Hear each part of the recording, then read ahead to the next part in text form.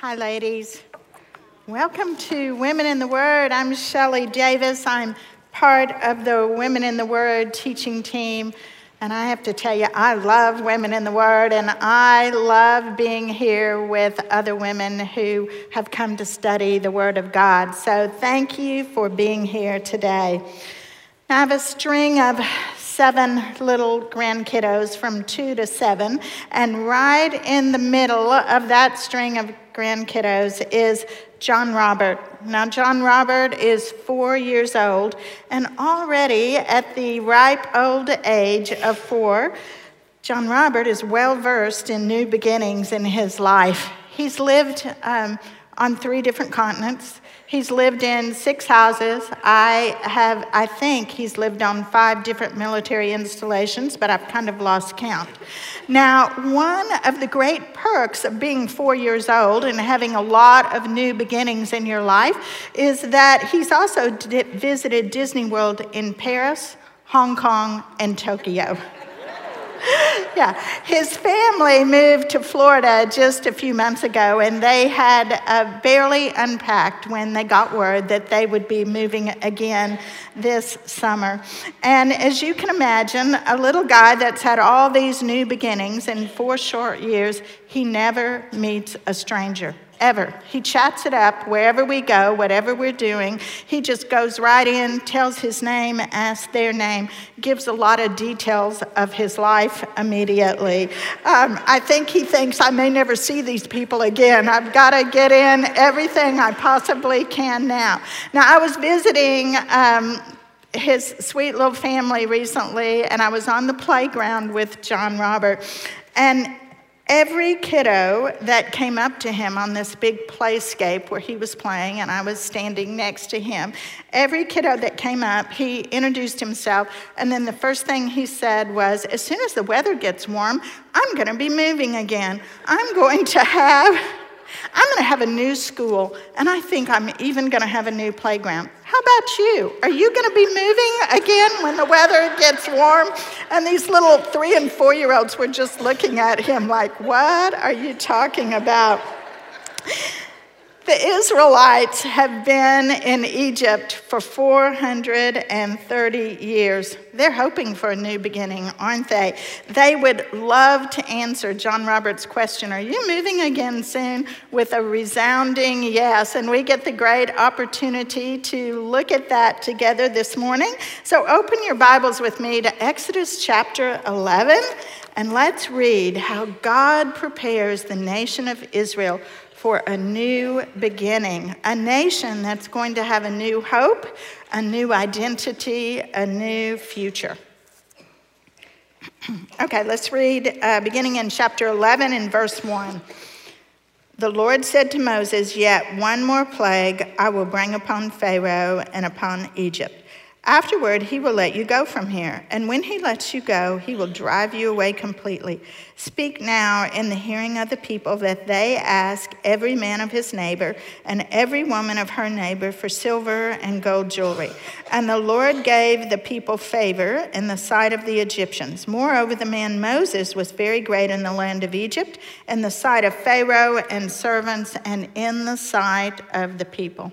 Now, because of their arrogant and self-serving Pharaoh, the people of Egypt have really suffered through some hard times in the last 6 to 9 months since the plagues began. The plagues have devastated their land. It's ruined their economy. I think it's changed most of their lives drastically. And up until now, neither they nor Moses have known how many plagues there would be. They had no idea to know how long this would go on. But right here, as we begin chapter 11, God reveals to Moses for the first time the final plague is imminent. And Pharaoh, when that final plague comes, is not only going to just let them go, he's going to drive them away completely. Now, back in chapter 3 that we studied together a few weeks ago, when God spoke to Moses from the burning bush, he said to Moses that when Israel left Egypt, They would not go empty-handed. God's favor would rest on them, and the people of Egypt were going to open up their coffers and give them gifts of gold and silver and fine linens.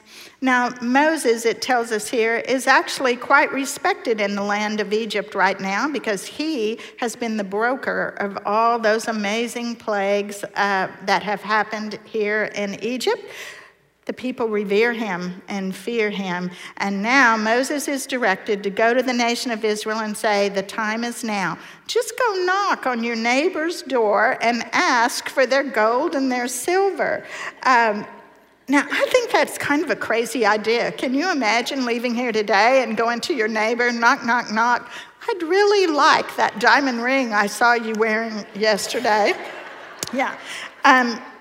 It's a crazy idea that the Egyptians would give these slaves that they've tortured and worked endlessly all their wealth.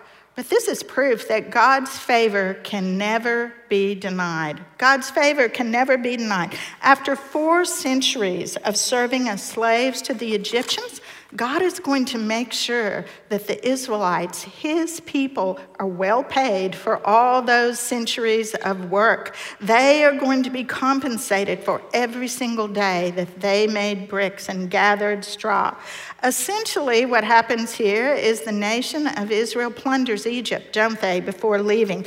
And they leave with enough wealth. We're going to see next year when we study the tabernacle, they leave with enough wealth to build the entire tabernacle, to furnish the tabernacle, which is going to be furnished with incredible, incredible things, to provide all the utensils for the tabernacle, and even provide the linen and cloth for the priestly garments.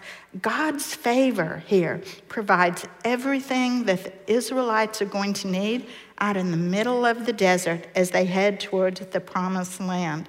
Now, last week we studied chapter 10 with Lynn, and we saw at the end of chapter 10, we saw Pharaoh's anger, didn't we? He said to Moses, get out of my sight, don't ever come back here, and if you do, I am going to kill you.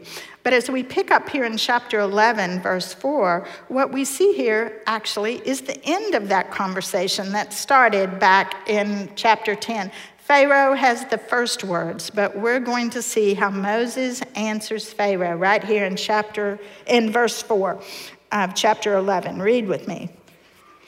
So Moses said, thus says the Lord, about midnight I will go out in the midst of Egypt, and every firstborn in the land of Egypt shall die, from the firstborn of Pharaoh who sits on the throne, even to the firstborn of the slave girl who is behind the handmill, and all the firstborn of the cattle.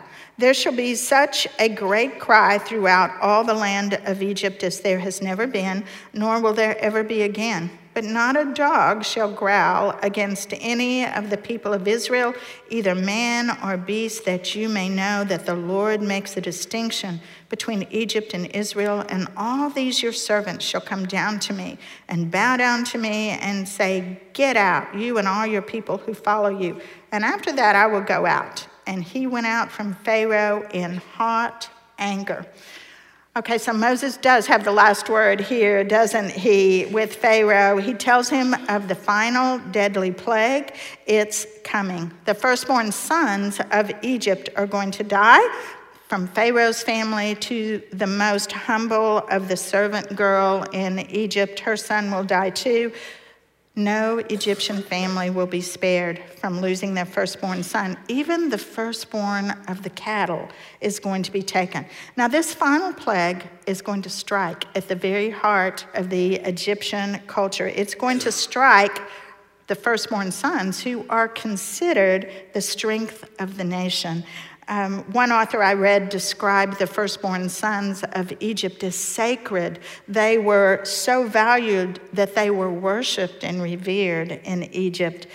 This plague strikes a blow to the future of Egypt, and it targets that younger generation of Egypt, that generation that is set to be its leaders, its innovators, its soldiers. They're all wiped out in one faithful night. In fact, I read an account that had computed how many people there were in Egypt that time, and based on some sort of formula, they came up that there were probably 70,000 firstborn sons that died that night in Egypt. Now, a firstborn grown son, one that was old enough to have his own children and his own family, was spared in this. It was going to be his young son, the child, the one that was not grown to adulthood, who would die. This is a generational future of Egypt that's going to be struck down in one night. Not only does it cripple Egypt physically and emotionally as an entire nation, as it loses its most cherished member of their family, but more importantly, it is God's judgment. It is God's judgment on Egypt.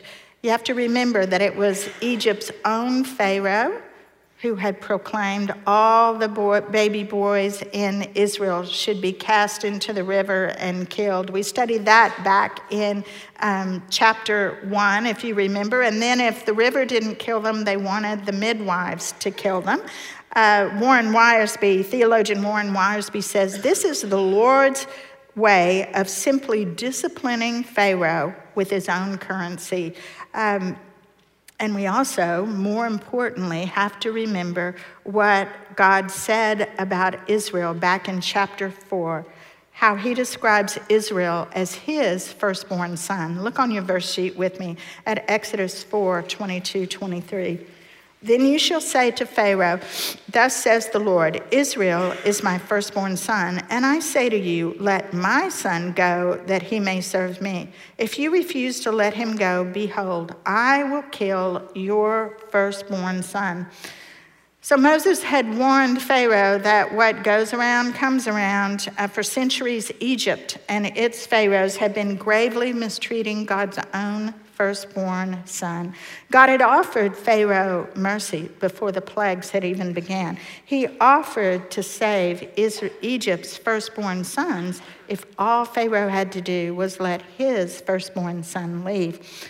But Pharaoh's had a hard heart. We've talked about it week in and week out since the plagues began. And in his unbelief, he refused to listen to God. And God's judgment on that unbelief is now going to be carried out in this final plague.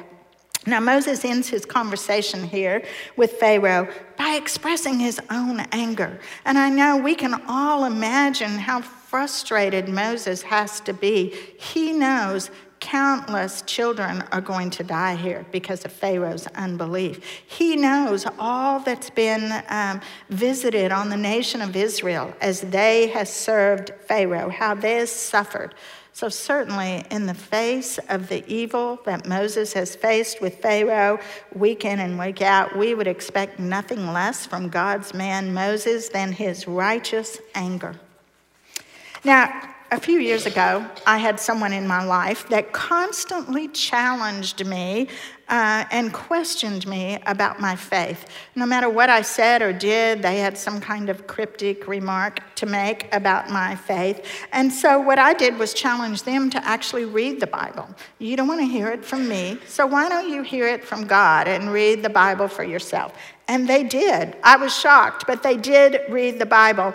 But unfortunately, after reading through the Bible, they decided that God was doing things wrong. God was doing things wrong, that God was out of line for meting out justice and judgment throughout the scriptures as we see it. They even talked about this final plague as one of those things that God had probably gotten wrong. Now, as we listen in to to Moses' words to Pharaoh here about the final plague, we have to understand what my friend refused to see, and that is that both mercy and judgment belong to a holy God alone. You know, as a loving and a holy God, mercy and judgment are God's to dispense in his world. So if we're sitting here this morning reading this and thinking, whoa, 70,000 children are going to die, isn't that a little bit hard? There's some things we need to remember and recognize, some important truths about God. And the first one is that God truly is the creator of life and the sustainer of life. The days of our lives and the lives of all these children are his to give and his to take away. As sinners in a fallen world, ladies, we live out our lives every single day only because God in his mercy ordains each one of them. Look at Psalm 139 on your verse sheet. Your eyes saw my unformed substance. In your book were written, every one of them, the days that were formed for me, when as yet there were none. It is God that ordains each one of our days. The second thing we have to remember as we look at this final plague is that we have no standing as sinful human beings to pass our own judgment on a holy God whose very character is rooted in righteousness and justice. Look at Psalm 89:14 on your verse sheet. Righteousness and justice are the foundation of your throne. Steadfast love and faithfulness go before you. God is a just and a loving God. That is his character. There is nothing that he does, even met out the judgment of this final plague, that is not rooted in righteousness and in steadfast love and faithfulness. It is his character to give out mercy and judgment. And then finally, as we think about this final plague, we need to remember that the Egyptians were pagan polytheists who refused to worship the one true God, even when they were given the chance to see his power over and over and over again through these 9 plagues. These 9 plagues, as they watched God carry this out, should have struck down their belief in these false gods. As a result of their continued and ever-present pagan worship, they became objects of his judgment. Look at Romans 1:18 through 23 with me. For the wrath of God is revealed from heaven against all ungodliness and unrighteousness of men who by their righteousness suppress the truth. For what can be known about God is plain to them, because God has shown it to them. For his invisible attributes, namely his eternal power and divine nature, have been clearly perceived ever since the creation of the world in the things that have been made. So they are without excuse. For although they knew God, they did not honor him as God or give thanks to him, but they were futile in their thinking, and their foolish hearts were darkened. A truth for all of us to remember as we look at this final plague is that mercy and judgment rightly belong to God alone. Okay, let's keep reading. Let's look at chapter 12, verses 1 through 6. The Lord said to Moses and Aaron in the land of Egypt, "This month shall be for you the beginning of months. It shall be the first month of the year for you. Tell all the congregation of Israel that on the 10th day of this month, every man shall take a lamb according to his father's houses, a lamb for a household.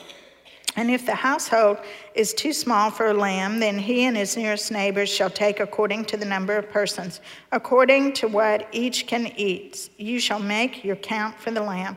Your lamb shall be without blemish, a male, a year old. You may take it from the sheep or from the goats, and you shall keep it until the 14th day of the month, when the whole assembly of the congregation of Israel shall kill their lambs at twilight."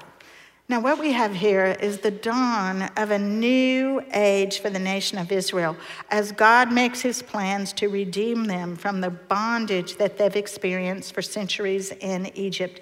Israel has previously had a civil calendar. It began in the fall with the harvest in September and October. And now God is revealing to Moses and Aaron that they are going to have a new beginning of the year with a religious calendar that begins in the spring.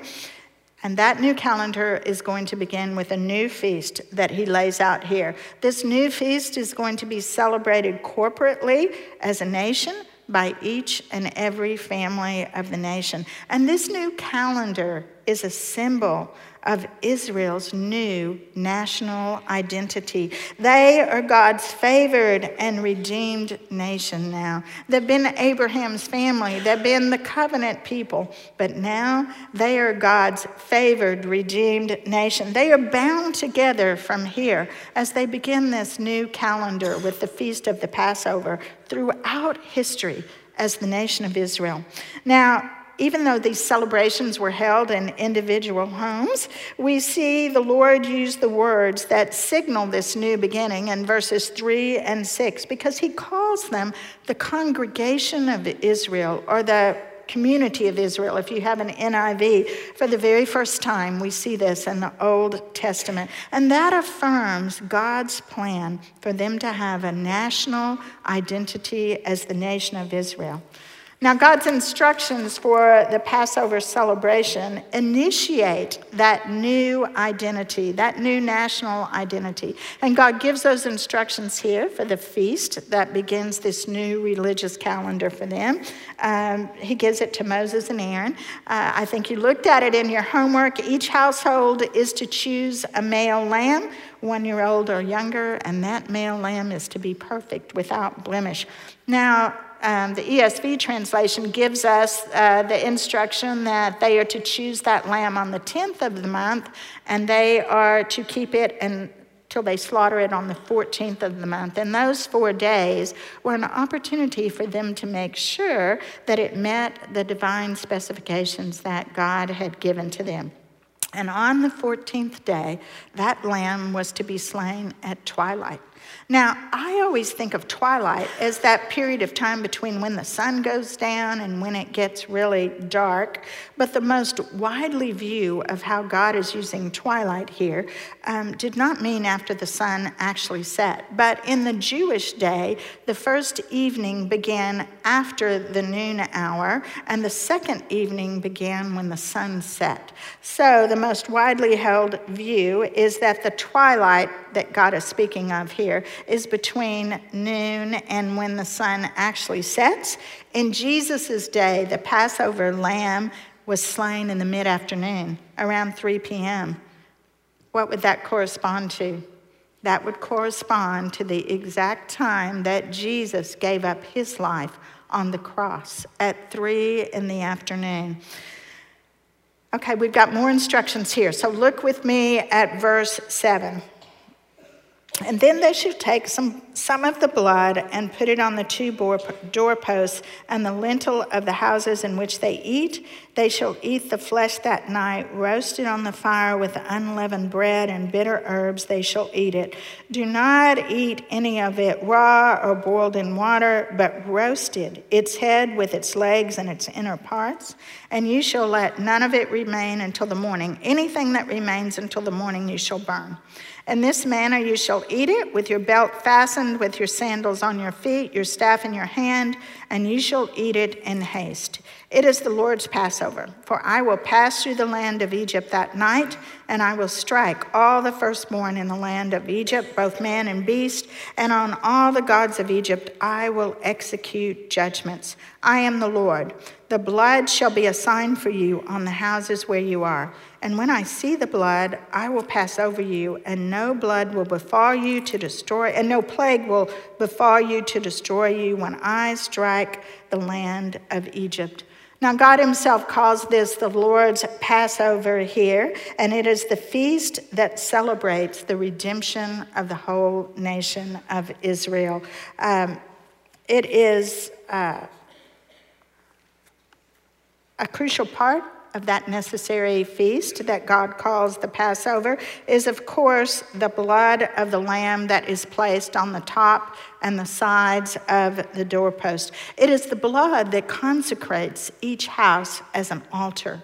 In the past, when Israel has made its sacrifices, they have put the blood on an altar, and here they're consecrating their houses as an altar.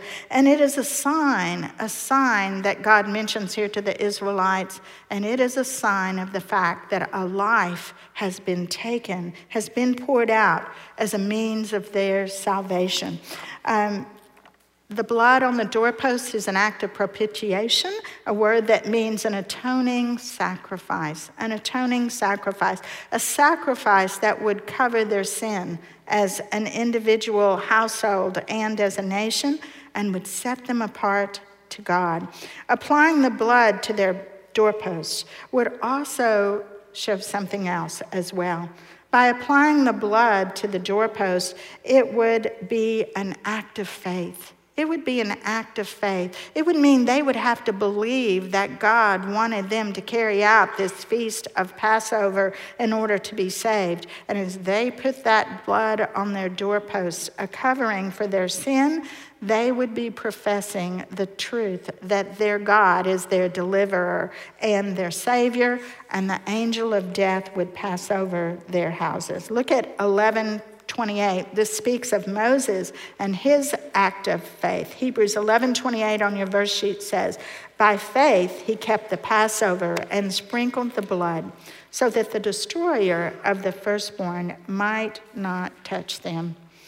Now, there's symbolism and meaning in every portion of the feast that the Lord gives here to Moses and Aaron. The lamb is to be roasted. It's not to be left and eaten raw as the pagans would eat meat that was sacrificed to their gods. It's to be served whole. It's not to be cut up in pieces and boiled in a pot. That's the reason it was roasted, so it could be left whole. And the reason for leaving it whole is it would come to the table whole, head, legs, inward parts, and it would remind them that this was a living animal that had lost its life as a sacrifice for their sake and their safety. Now, the unleavened bread, which is part of the feast of the Passover, signaled that there's not going to be any time for them to let the bread rise before they bake it, because they have a hasty journey that God is going to allow them to make as they leave Egypt together.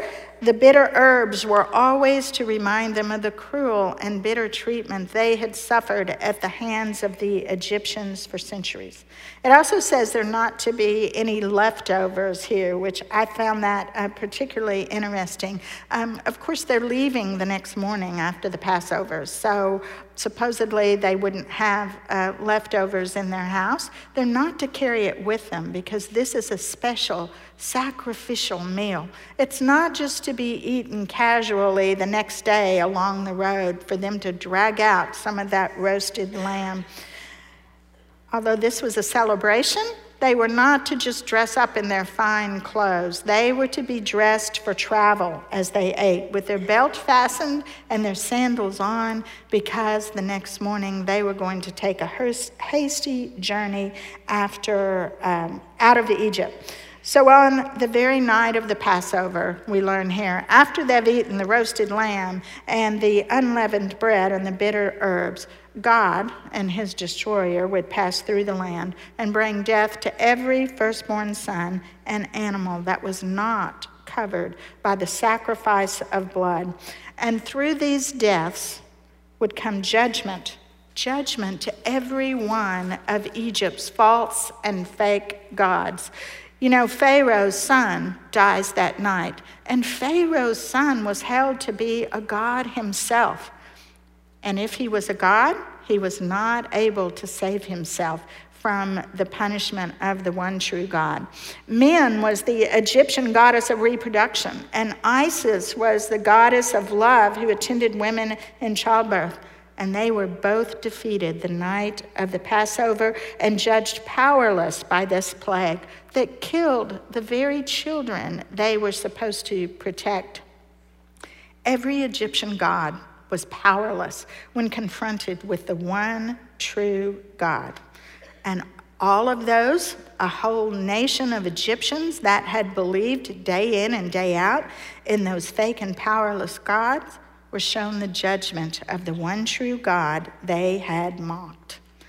Now, in the church today, we don't celebrate the Passover routinely, do we? We have our own ordinances in the New Testament church. We have baptism, we have communion, but we cannot miss the meaning that Passover has for us in the New Testament church.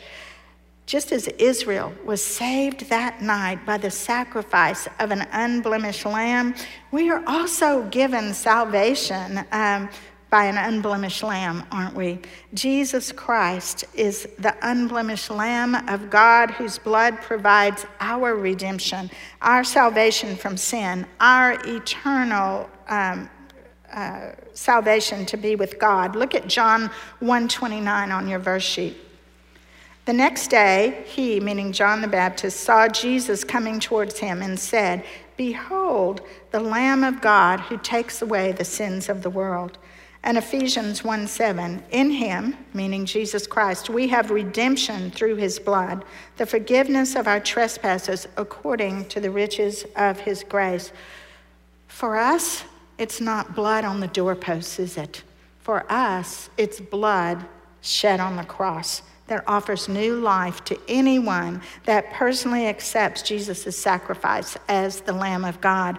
That's what the Israelites were doing. They were accepting that sacrifice of the unblemished lamb roasted on their table because his blood was on their doorpost. We're accepting the sacrifice of the unblemished Lamb of God from his blood shed on the cross. It is his blood that defeats death for all who place their faith in him, and it's the Passover lamb that clearly points to the ultimate Lamb of God. Okay, let's keep reading. Let's look at verse 14, chapter 12. Now this day shall be for you a memorial day, and you shall keep it as a feast to the Lord throughout your generations, as a statute forever, for you shall keep it as a feast. 7 days you shall eat unleavened bread. On the first day you shall remove leaven out of your houses, for if anyone eats what is leavened from the first day until the 7th day, that person shall be cut off from Israel. On the first day you shall hold a holy assembly. On the 7th day a holy assembly. No work shall be done on those days, but what everyone needs to eat, that alone may be prepared by you. And you shall observe the feast of the unleavened bread, for on this very day I brought your hosts out of the land of Egypt. Therefore you shall observe this day throughout your generations as a statute forever. So God continues his conversation with Moses here, and he declares that the Passover celebration is going to be a memorial to the Lord for generations to come. It's going to be a lasting ordinance or a lasting requirement for the nation of Israel. It's not for just this year as they leave the nation of Israel, but it is a lasting ordinance for them to remember what God has done for them. And he adds to this Passover feast that we've just read about, the lamb, the unleavened bread, the bitter herbs, he adds the celebration of what is called the Feast of the Unleavened Bread that follows that Passover supper for 7 days. That Feast of the Unleavened Bread begins with the Passover dinner, and that Passover dinner is like Israel's National Independence Day. It's our 4th of July. The Passover signals their freedom, and then the celebration is going to continue for 7 days after that. Now, leaven is another word for yeast, and your translation may have actually said yeast in it. Yeast in the scriptures is often used to represent sin because of the way that yeast or leaven permeates dough and affects it. It's a great analogy for sin. You know, there's a big difference between bread that has leaven in it and bread that doesn't have leaven in it. You know, bread with leaven in it bakes up beautiful, and it's fluffy and tastes amazing. Bread without leaven is very thin, and it tastes more like a cracker. The same thing is true of our lives, isn't it? A life which sin permeates changes, doesn't it? A life that has sin worked throughout it is changed. There's a vast difference between a life where sin is in every corner of it and a life that is lived resisting and avoiding sin. You know, the Passover celebration is going to be a forever reminder for the people of Israel that they were redeemed from a life of slavery by the blood of the Lamb. And the Feast of the Unleavened Bread that follows that Passover celebration is a reminder to God's redeemed people to keep themselves apart from sin now that he has redeemed them, to live lives now as God's firstborn son, holy and honoring him. No leaven, no sin in their lives. You know, some of this, there were several requirements for this 7-day celebration. It was the fact that they had to cleanse their houses of all yeast and leaven. They weren't to forget that one little portion in the back of their closet. They were also to have 2 holy assemblies on the first day and the last. They were to abstain from work, and they were to observe this as a statute forever for the nation of Israel. Now twice, once in verse 15 and then down a little bit lower, the Lord repeats, which means it's important, as he explains the feast, that anyone who eats yeast in that 7 days is going to be cut off from Israel. Now, we're not really sure what that meant. It could have meant set outside the camp for 7 days on one end, or it could have meant death. It was practiced in different ways. Now, if you think that sounds a little harsh for eating a piece of leavened bread during this 7 days, I'm with you on that. This is bread we're talking about here. That's quite a punishment. But you know what God is doing here is making a point that doesn't have anything to do with bread, actually. Anyone who takes the laws and the commands of the Lord lightly by disobeying or flaunting them is showing disrespect and dishonor to the very God that has provided them freely with redemption and salvation. So what God is doing here in the Feast of the Unleavened Bread with the Israelites is calling the Israelites to live holy and obedient lives following their redemption. Lives where they refrain from entering into sin when they can. And God is a gracious God because he has given the nation of Israel redemption first, hasn't he? And then he's calling them to live holy lives free from sin. After he's given them that great gift of redemption and salvation, he says, please honor me and respect me through your obedience. Years ago, when I first became a believer, one of the very first verses that I read in the scriptures that captured my attention was Romans 5:8. It's on your verse sheet. But God shows his love for us in that while we were still sinners, Christ died for us. God did not wait for me to be sin-free before he was willing to die for me. He did not wait for the nation of Israel to be holy and free from sin before he redeemed them from Egypt.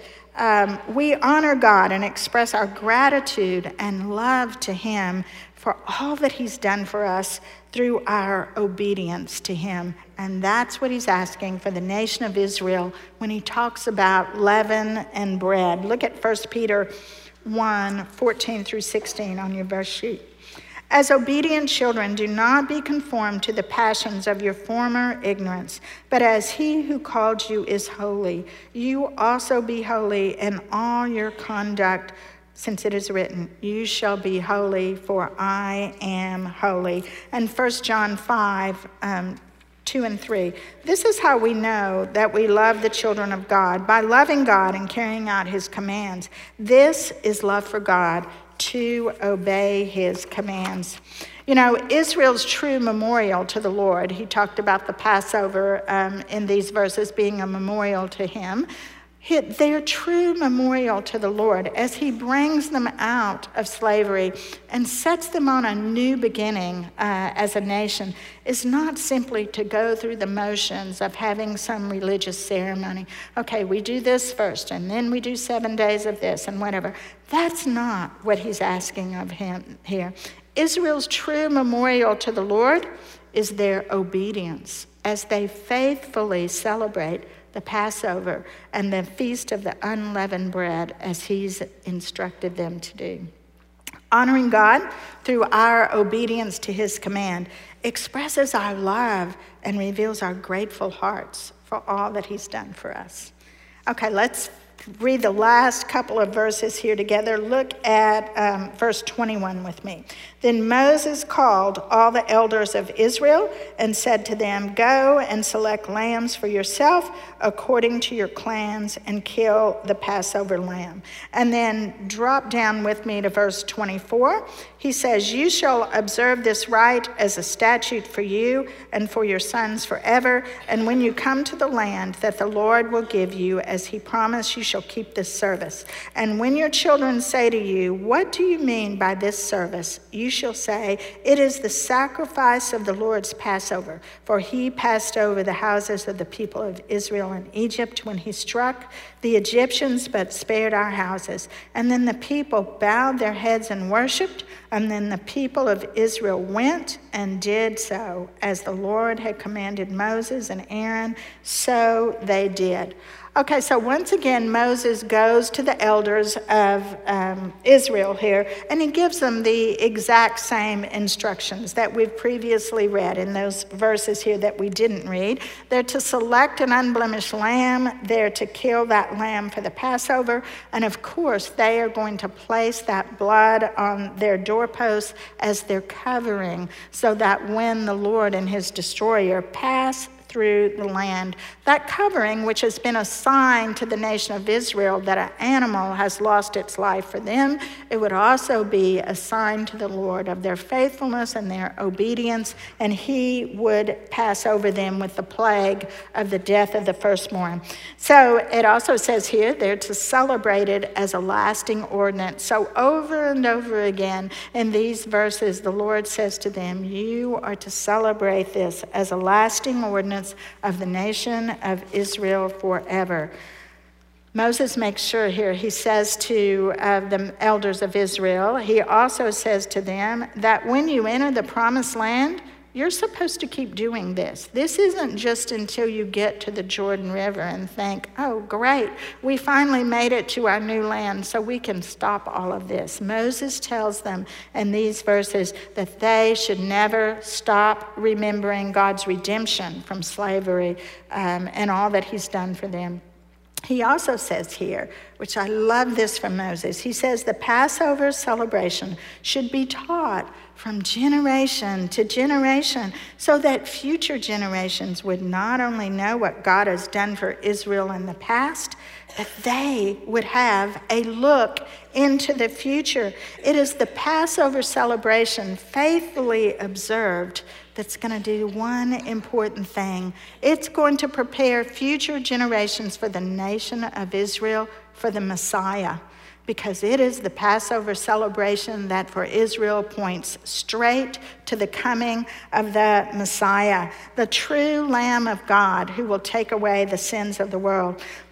The Passover story is not just a phenomenal redemption story for the people of Israel on the day that they experienced it. It is a phenomenal story for the future generations of Israel to point them directly to Jesus Christ and God's redemption of the whole world. They must pass on their faith. That's how the Messiah is going to be received by Israel, by generation after generation passing on their faith. Now, Moses' instructions to the parents of Israel to pass on the meaning of their faith to their children should strike a chord to all of us in this room today, too, shouldn't it? We should, as families, whether we're mothers or grandmothers or aunts or cousins, whatever we are as part of the family, know that we've got to be involved in passing on our faith, in sharing the knowledge and the wonder of who God is, of understanding of the true God is to future generations. We have to point our young children to salvation also, don't we? It's a clear responsibility. It's a clear responsibility, and Moses never forgets it. Look at what he tells the Israelites 40 years later as they sit on the banks of the Jordan River going into the promised land.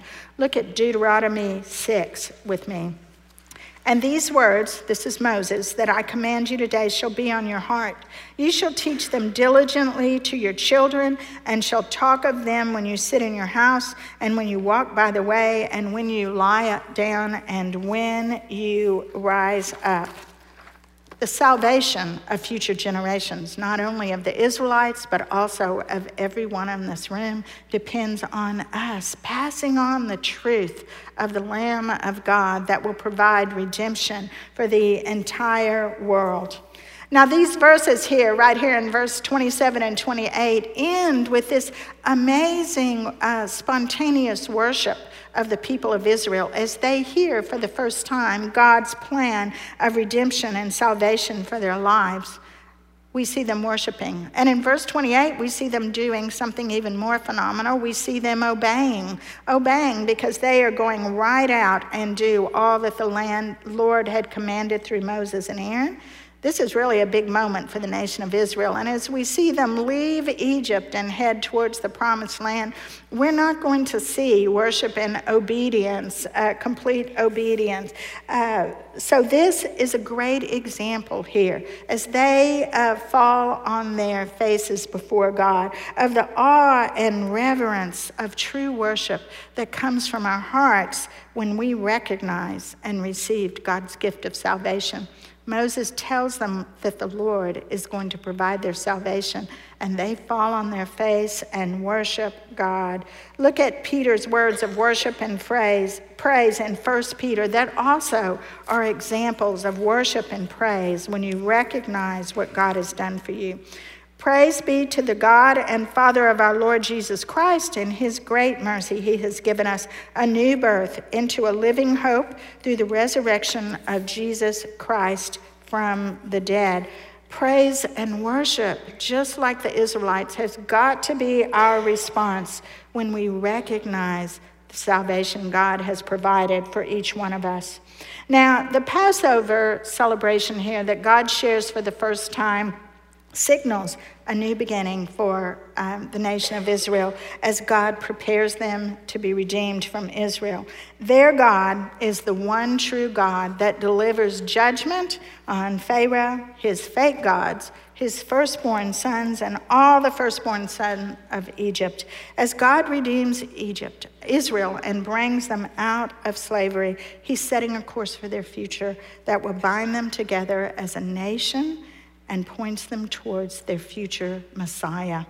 This new beginning for Israel is also a reminder for us that we have a new beginning, don't we? God has offered each one of us in this room a new beginning through Jesus Christ.